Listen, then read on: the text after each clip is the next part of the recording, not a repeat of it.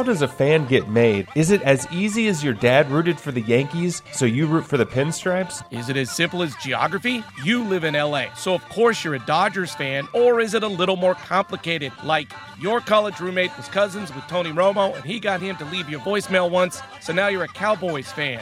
Every fanatic has a tale to tell. Here's the story on The Fan.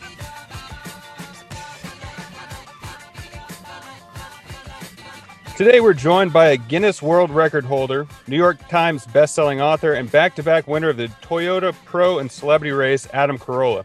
In addition to hosting multiple podcasts, including his flagship Adam Carolla Show, he has directed multiple films. Currently, one of his docs, Shelby American, is streaming now on Netflix. You can check out all of his films at Chassis, CHASSY.com. Thank you so much for joining us, Adam. Thanks for having me. Yeah, so I want to start off with a quote I got from you and see how it wraps into sports. You said, "That's the thing I love about sports. Sports forces you to quit. You can't pursue your dreams till you're 46. When it comes to acting, writing, comedy, nobody ever stops you." I mean, growing up a Rams fan, I mean, you wish you could have seen Eric Dickerson play longer than see maybe Brad Pitt in movies? Yeah, or maybe Jerome Bettis, for that matter. Yeah. At least as a Ram, right? Yeah, so in the LA sports scene, late 60s and 70s, when you're growing up, you got the Dodgers, of course. Tommy Lasorda's coming on the scene. The Lakers have always been good. Showtime starts going. And then there's the Rams. What connects you to the Rams fan? You were just a football fan? I loved football. I love football more than anything from, maybe the time I was 6 or 7 to the time I couldn't play anymore when I was about 19 or 20.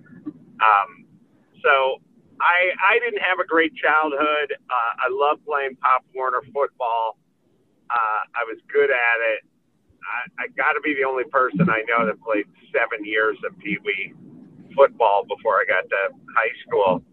So I was a football fanatic, and so, of course, the Rams were the team in Los Angeles, and that's where I was born, so it made perfect sense. So I guess growing up playing football, I mean, you're in it. Is it you're studying the NFL and you're like, oh, this is what I'm doing, and you're mimicking it? Or is it, were you drawn to any other teams like the Lakers or the Dodgers?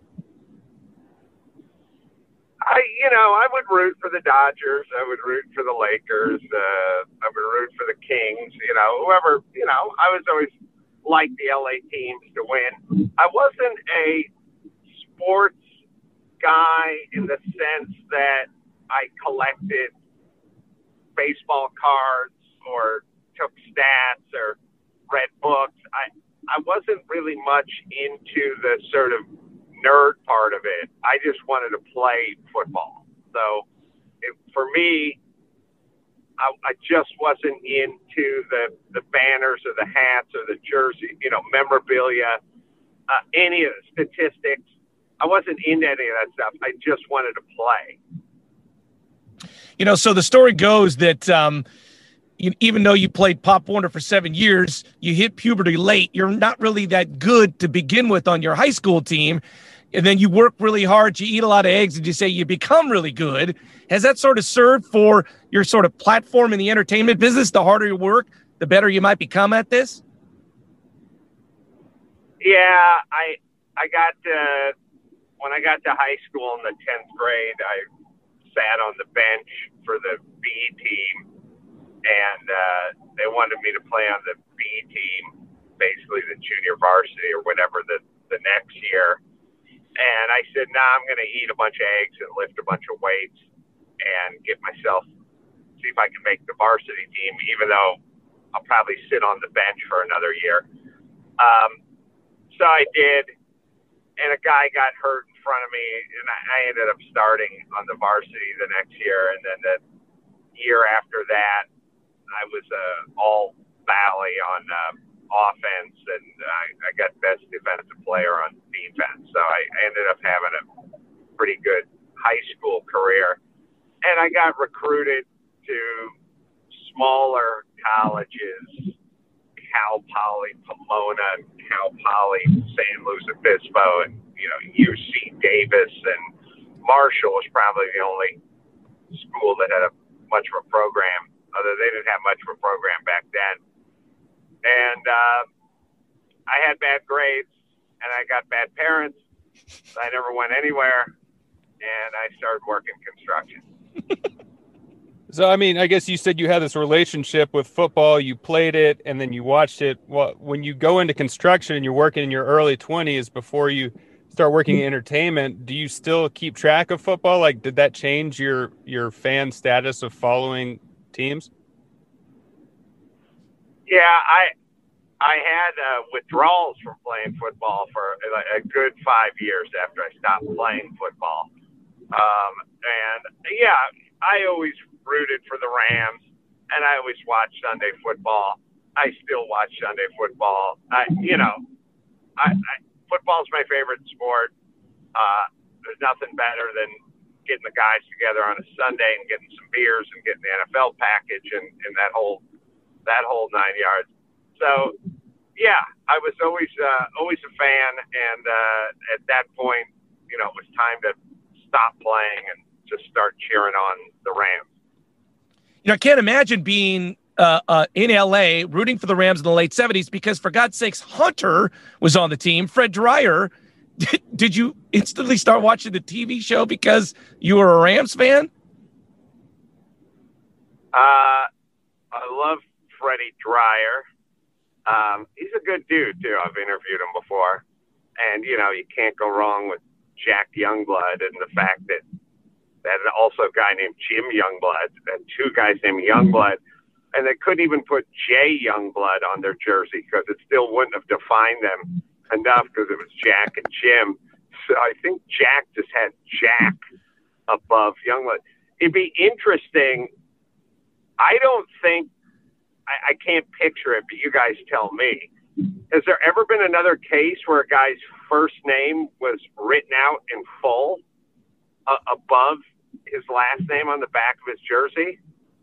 Does he hate me count? Yeah, I was thinking of him, but nah, it's got to be your Christian name. I'm pretty sure Jack Youngblood had Jack written above Youngblood on the back of his jersey. Yeah, I love those. Those guys were great. I mean, at this point, for me, we're out of the late 70s and we're into the kind of mid 80s at this point for following my chronology. But yeah, I do remember all those names. You mentioned you're later in your career, you start interviewing these people you watched growing up. Does that affect? I mean, you weren't really following the statistics of these players, but like going from a fan watching people thinking they're inaccessible, and then all of a sudden you're sitting down with these legends. Does that change your view of the sport once they become more humanized? No, I mean it's a good question, but it didn't really have any effect on me. I thought it was kind of cool to get to talk to people who I remember from back in the day, and I had information on them. Like I remember their playing days. I remember how they wore their uniforms. I remember whether they wore the neck roll toilet seat or not.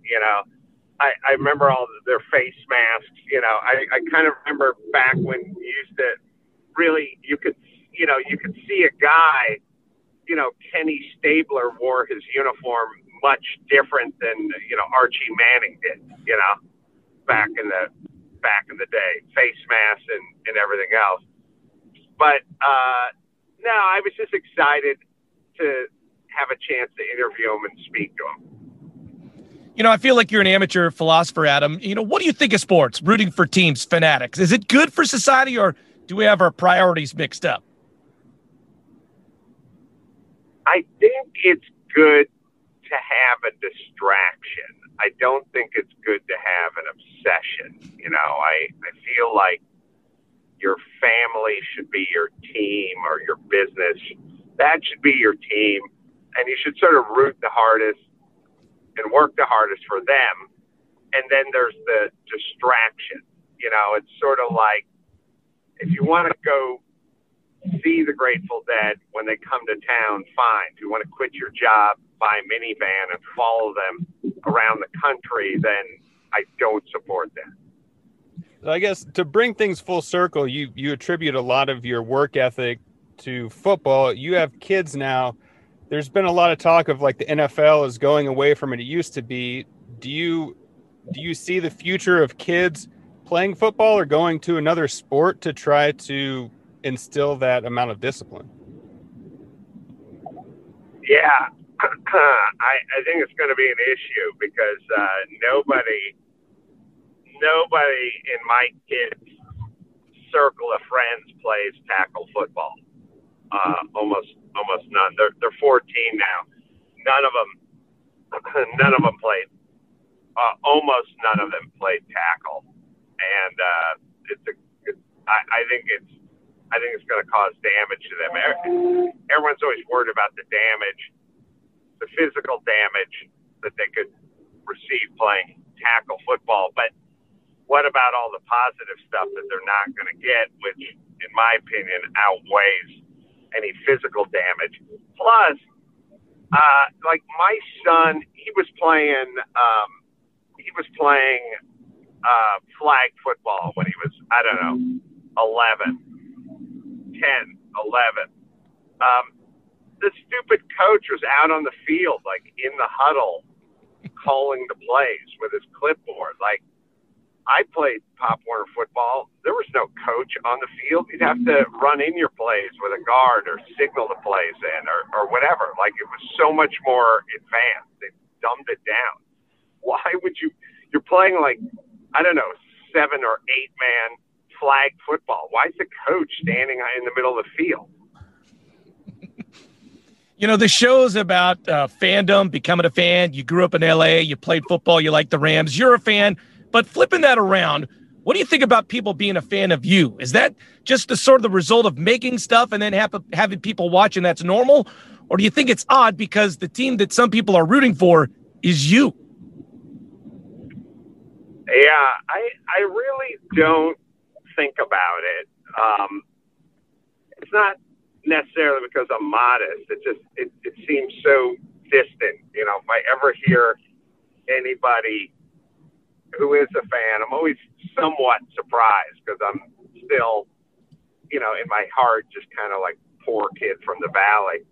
So I appreciate it. I'm flattered by it.